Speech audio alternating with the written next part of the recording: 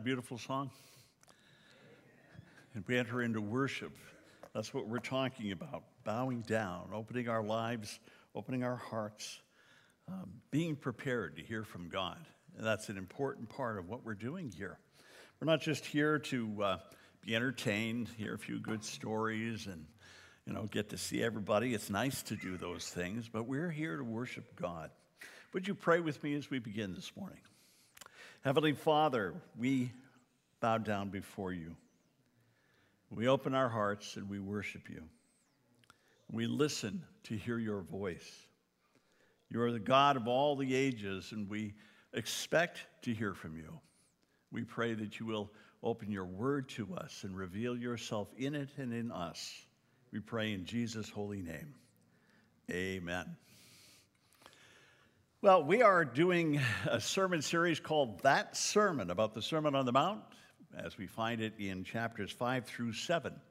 Why do you do a series like this? I mean, this is a lengthy series. It goes over 3 chapters of a book over a period of time.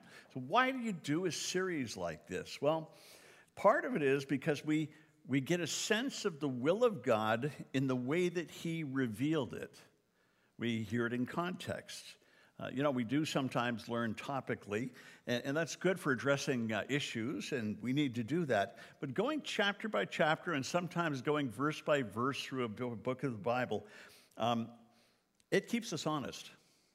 And it helps us not to skip over the things that, we kind of cheat sometimes, right? We come along going, well, that makes me uncomfortable. I'd just kind of go to the next chapter, or I'll skip over that little set of verses. But when you're doing it this way, you can't really do that. You can't avoid those things. And as we look at the Sermon on the Mount, we find that sometimes Jesus encourages us as he teaches us about who he is and who the Father is. And sometimes he confronts us and he helps us to look at ourselves and see who we are and encourages us to make changes. Today we're talking about prayer and fasting, and it's actually a pickup of where we were last week. You might remember that last week Jesus was talking about not putting our righteousness on display in a way that brings attention to ourselves. He says that when you're giving to the poor, for example, you should do it in secret, not make a big show of it, putting your benevolence on display, because really our giving is not just to those poor people who need the money or the food or the help. Our giving in all ways is actually to God himself, right? And so it's God who needs to be on display and not us. Now, let's see what he says here about prayer this morning and about how we fast as well. Please open your Bible to Matthew chapter 6. And I'm going to try and find my little clicker here. And we're starting in verse 5 this morning. Matthew 6, verse 5 through 16. And when you pray, do not be like hypocrites, for they love to pray standing in the synagogues and on the street corners to be seen by others. Truly, I tell you, they have received their reward in full. But when you pray, go into your room, close the door, and pray to your Father who is unseen. Then your Father, who sees what is done in secret, will reward you. And when you pray, do not keep on babbling like pagans, for they think they will be heard because of their many words. Do not be like them, for your Father knows what you need before you ask. This, then, is how you should pray. Our Father in heaven, hallowed be your name. Your kingdom come, your will be done on earth as it is in heaven. Give us today our daily bread, and forgive us our sins or our debts, as we have also forgiven our debtors. And lead us not into temptation, but deliver us from the evil one. For if you forgive other people when they sin against you, your heavenly Father will forgive you. But if you do not forgive others their sins, your Father will not forgive your sin. When you fast, do not look somber as the hypocrites do, for they disfigure their faces to show others that they are fasting. Truly, I tell you, they have received their reward in full. But when you fast, put oil on your head and wash your face, so that it will not be obvious to others that you're fasting, but only to your Father who is unseen. and your Father who sees what is done in secret will reward you. Now, we kind of could have given this a different name this morning. We could have called it How Not to Be a Hypocrite, because that's really what Jesus is talking about here, how not to be a hypocrite. The word hypocrite is a word he uses here and in other passages, and it's a word that's associated with acting. It's about putting on a mask. It's about putting on another persona. It's about dressing up and trying to be somebody or pretending to be something that you are not. Remember that this whole section ties back to the very first verse in the chapter, and it says, "Be careful not to practice your righteousness in front of others to be seen by them. If you do, you will have no reward from your Father in heaven." So everything we're going to say today ties back to this one verse at the beginning. You know, it's kind of like putting on a religious mask, making ourselves look like we're a big deal religiously in the righteousness department. But as followers of Christ, we know that we have no righteousness of our own. We didn't create it. We didn't create it. Romans 3:10 says, "There is no one righteous, not even one, before Christ, without Christ." The only righteousness, the only right standing before God that we have is because of Jesus dying for our sins on the cross. Amen? And he sacrificed himself so that we could be forgiven and have eternal life after death. Jesus gives us the righteousness that he has, not what we've earned. There's a fancy word for that, imputed. He's imputed righteousness to us. He's given us what we don't normally have on our own. And we come to Jesus and our sins are forgiven, and it's as if our sin never existed before. And it's as if we've been righteous all along, which we haven't. We know that. But that's the kind of standing that God gives us through the cross of Christ. We're set free, but that righteousness is given. It's not something we earn. So Jesus says, don't put on a show with that gift of righteousness that I've given you. I didn't give it to you to draw attention to you. I gave it to you to draw attention to me, he says. And so he says, he just starts talking here about not being a hypocrite. It's picking up from where he was when he talked about giving to the poor. And he talks about not being a hypocrite in three different ways here. He talks about it in prayer, he talks about it in forgiveness, and he talks about it in fasting. Prayer, forgiveness, and fasting. Well, first he talks about how not to pray. And when you pray, do not be like the hypocrites, standing, for they love to pray standing in the synagogues and on the street corners to be seen by others. Truly, I tell you that they have received their reward in full. Do you like to pray? Do you honestly like to pray? Some folks do, and some folks don't. Often that's an indication of where we're gifted and where we're not gifted, right? Sometimes there are some who just lapse into prayer because that's their second nature. It's like breathing to them, and they just begin to pray. And then there are others who, we have to sort of work at it. We have to work our way into it and discipline ourselves to do it. But the Jews loved to pray. And even in Jesus' day, there was just a lot of prayer going on in the common person on the street.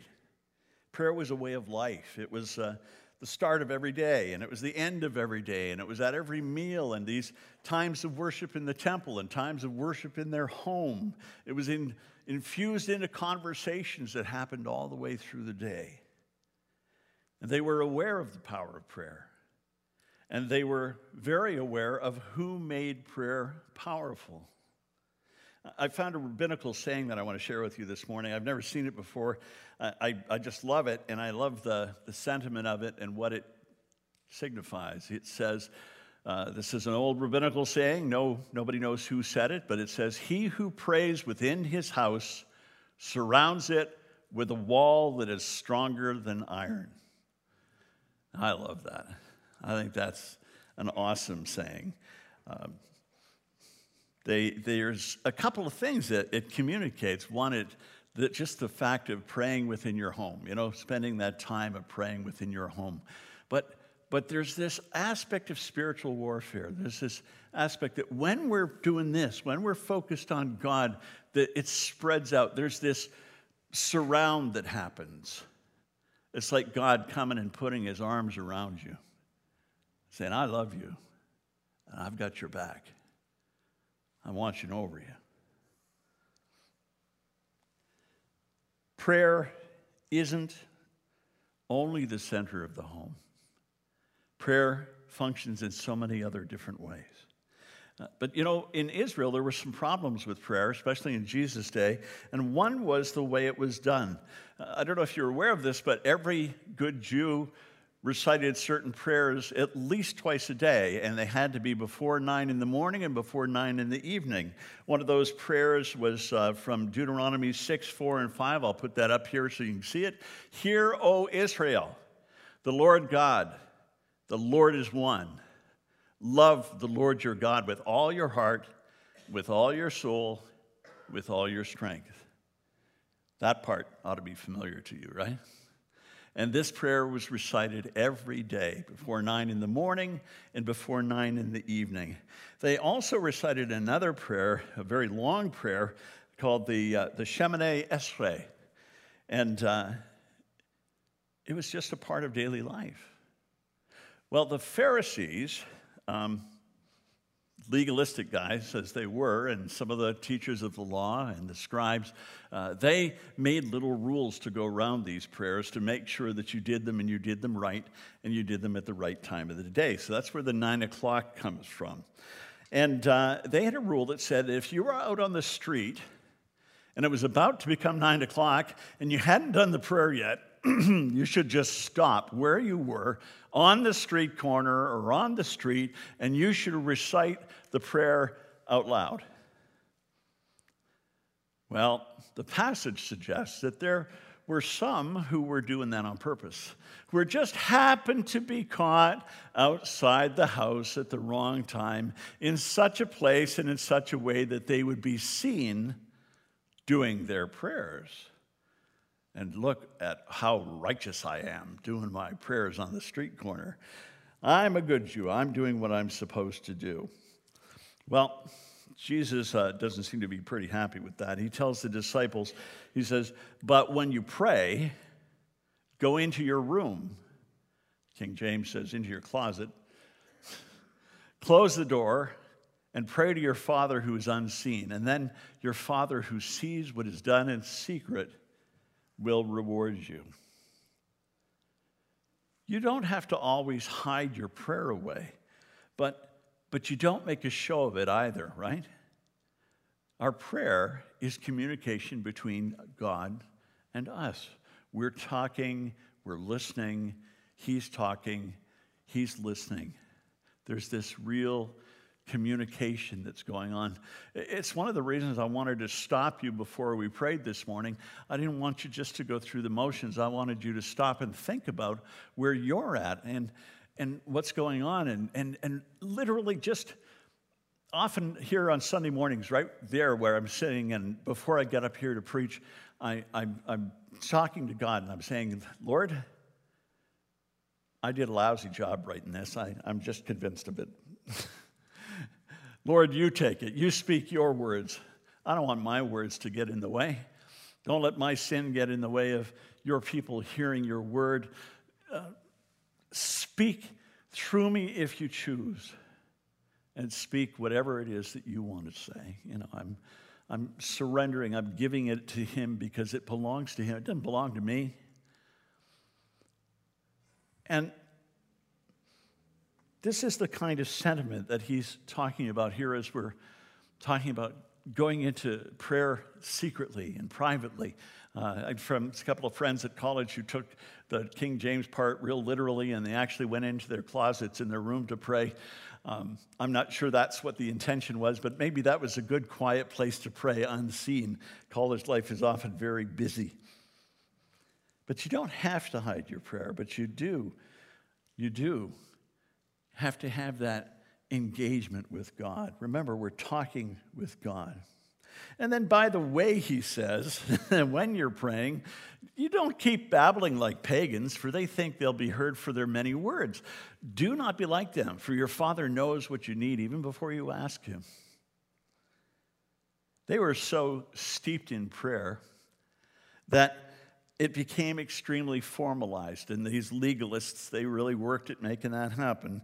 So besides the twice-a-day prayers in the morning and at night, Barclay says there were prayers for lighting the fire, there were prayers for seeing lightning, there were prayers for seeing a new moon in the sky, seeing a comet fall, seeing rain, seeing the sea, seeing lakes and rivers. Receiving good news had its own prayer, and even a prayer before you use new furniture. That's a lot of prayers. Now, on the one hand, there's something really cool about that. It's bathing everything in prayer, right? There's something really cool about that. But at the same time, you could see how that could become weary after a while. That could become burdensome. That could become meaningless after a while. It could be just sort of, we're going through the motions. We're repeating the right prayer at the right time with the right intentions. But maybe we're not engaging our heart and talking to the right person. Maybe that's not happening. Maybe we're just going through the motions. Have you ever found yourself mumbling, the Lord's Prayer comes at a certain point, and the Lord's Prayer is said, and everybody joins in, and they know it by memory. Have you ever found yourself mumbling the Lord's Prayer and just kind of going through the motions? You ever done that? I've caught myself doing that lots of times. And I stop and I try to really engage with what's being said and what I'm saying and with what the intention of what is being said is going on. Otherwise, we're just using the prayer as a kind of magic incantation. We repeat it thinking that something special is going to happen just because we repeat this prayer over and over again. But when you're praying, you're engaging God. You're talking with God, and we need to treat it that way when we pray. And of course, he says, don't make a show of prayer, and don't go on and on with a lot of words without engaging your brain and your heart. Remember, you're talking to God. The words don't have to be fancy. Just talk to him. So Jesus says, never mind all that nonsense. He says, here's how you really should be praying. And he gives them a pattern for prayer that we know that's really familiar to us. Our Father in heaven, hallowed be your name, or holy is your name. Your kingdom come, your will be done on earth as it is in heaven. Give us today our daily bread, and forgive us our debts, or our sins, or our trespasses, depending on which version you learn, as we have also forgiven our debtors. And lead us not into temptation, but deliver us from the evil one. Now, in many translations, it just says deliver us from evil, but the Greek translation actually specifically makes it personal. Deliver us from the devil. Deliver us from the evil one. It's a very simple prayer, and it recognizes God for who he is, and it acknowledges him, and it prays for God's kingdom to be fulfilled right here on earth. And it asks for things that we don't have, like food and other needs, the basic stuff. And it recognizes our dependence on God for a lot of things, including we're dependent on him for protection from Satan and the demonic realm that's trying to attack and undermine the things that we do. And we're praying that he will deliver us from that. This prayer trusts us or trusts God to keep us strong when we're tempted. And at the same time, it offers forgiveness, the same kind of forgiveness we expect from other people. Have you ever noticed that often we expect everybody else to forgive us instantly, but then often we hang on to that bitterness or that anger or unforgiveness, and we don't share it. We don't give it out. We withhold it. Forgive us our sins as we forgive those who sin against us. And forgive our trespasses as we forgive those who have trespassed against us. Well, this prayer isn't a comprehensive list of everything you should pray. Even the disciples, they don't just pray these words, do they? You see lots of examples of their prayers as you continue through the New Testament. But this is a great pattern that we can follow. And it keeps our focus on God where it should be. And it helps us to acknowledge our need for Him all the time. Don't be like the hypocrites. Pray like this, simple, plain, powerful, because it is powerful.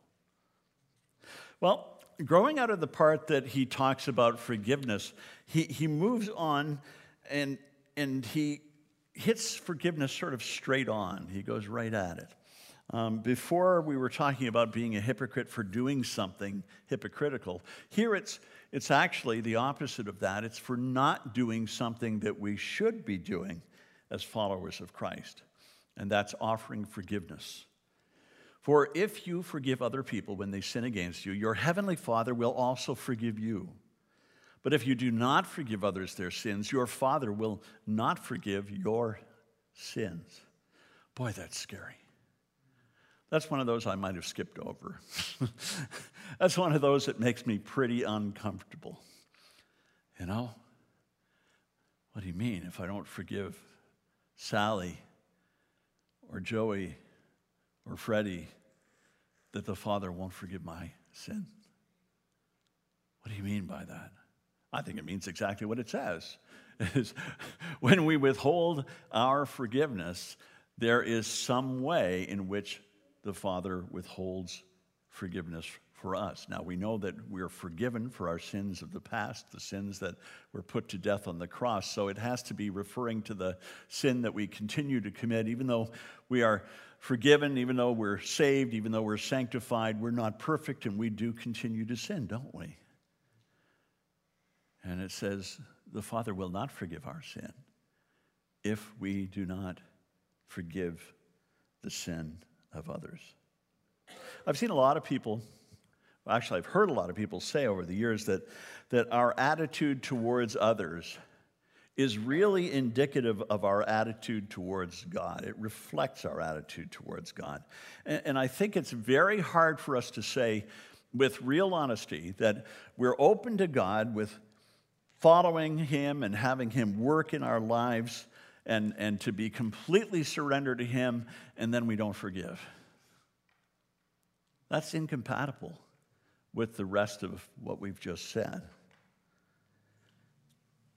Forgiveness and restoration are the goals of the gospel, but not just for us, for the people around us. And God intends to not only pour out His grace on you and me, but pour out His grace on humanity through you and me towards the people around us. We're to be grace givers. We're to be forgivers. We're to be restorers. I know this is hard stuff. I also know there's a vast difference between forgiving someone and forgetting that something ever happened. But in Christ, healing can come, right? Okay. So don't be a hypocrite in the way you pray. Don't be a hypocrite by withholding forgiveness. And third, don't be a hypocrite by the way that you fast. When you fast, do not look somber as the hypocrites do, for they disfigure their faces to show others that they are fasting. Truly, I tell you that they have received their reward in full. But when you fast, put oil on your head and wash your face so that it will not be obvious to others that you're fasting, but only to your Father who is unseen. And your Father who sees what is done in secret will reward you. Praying and fasting often go together. You'll find that all through Scripture. They're good companions. Jesus assumes that people do fast. He says, when you fast. He doesn't say, hey, if you decide to try this fasting thing, the eternal soup diet or whatever. We hear all these goofy books today that talk about fasting and all these unusual, it's the super fast of juice dieting cleanse or something. I don't know. We have all these weird things. It's giving something up voluntarily to have a time of meditation and drawing near to God. It's about an exercise of sacrifice, of something as a way of disciplining our focus on God. Most often people give up eating for part of a day or for a day or so, and they spend that time in the scripture and in prayer, and they become really focused on God. You ever given anything up for Lent? Yeah? Anybody? Do a Lent, we call that a Lenten fast, And that's a kind of fasting, where we take one thing and we decide not to indulge in that one thing for that period of time. I always give up Brussels sprouts. It's a sacrifice. Not a sacrifice. It's not a sacrifice when you're giving up something you don't enjoy or that you don't regularly participate in, as in eating the darn little green things, or that's just not a sacrifice that means something. It's giving up something in fasting, something that is of cost to you. Something that costs you. That's the sacrifice part. For some of you, giving up chocolate might be a major sacrifice, right? Or giving up the internet for a week or two or a month. Or giving up watching your favorite sports team for a period of time. Now there's a killer. That's between you and God. It's a private matter.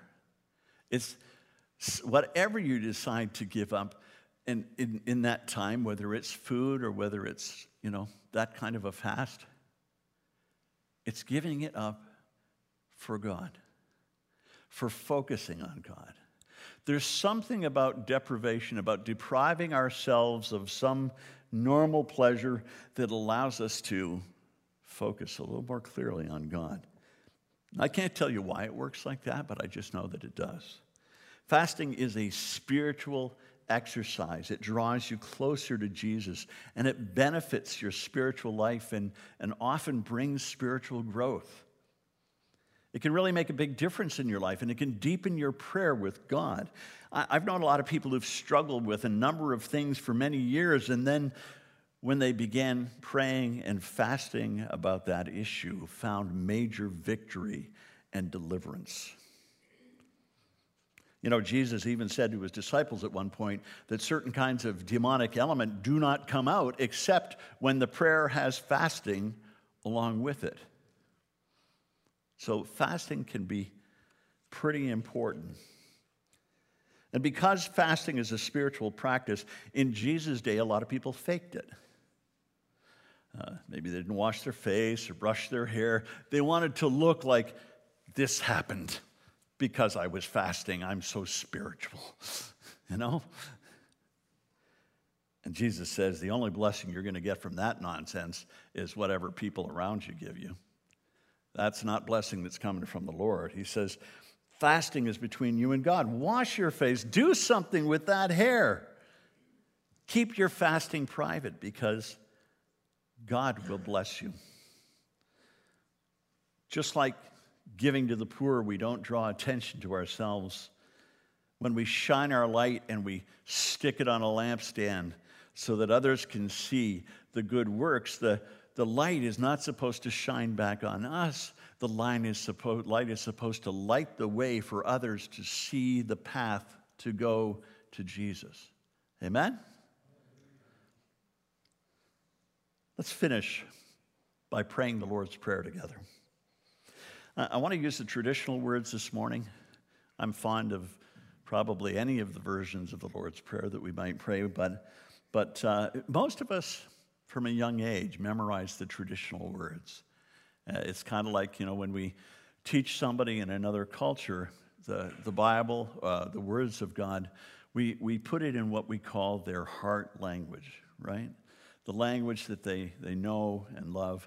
And so I want to do the Lord's Prayer in our heart language this morning. And if you don't know it this way, I'm going to put the words up here on the screen so we can do that together. Let's pray together. Our Father, who art in heaven, hallowed be thy name. Thy kingdom come, thy will be done on earth as it is in heaven. Give us this day our daily bread, and forgive us our trespasses as we forgive those who trespass against us. And lead us not into temptation, but deliver us from evil. For thine is the kingdom, the power, and the glory, forever and ever. Amen. Let's continue our worship.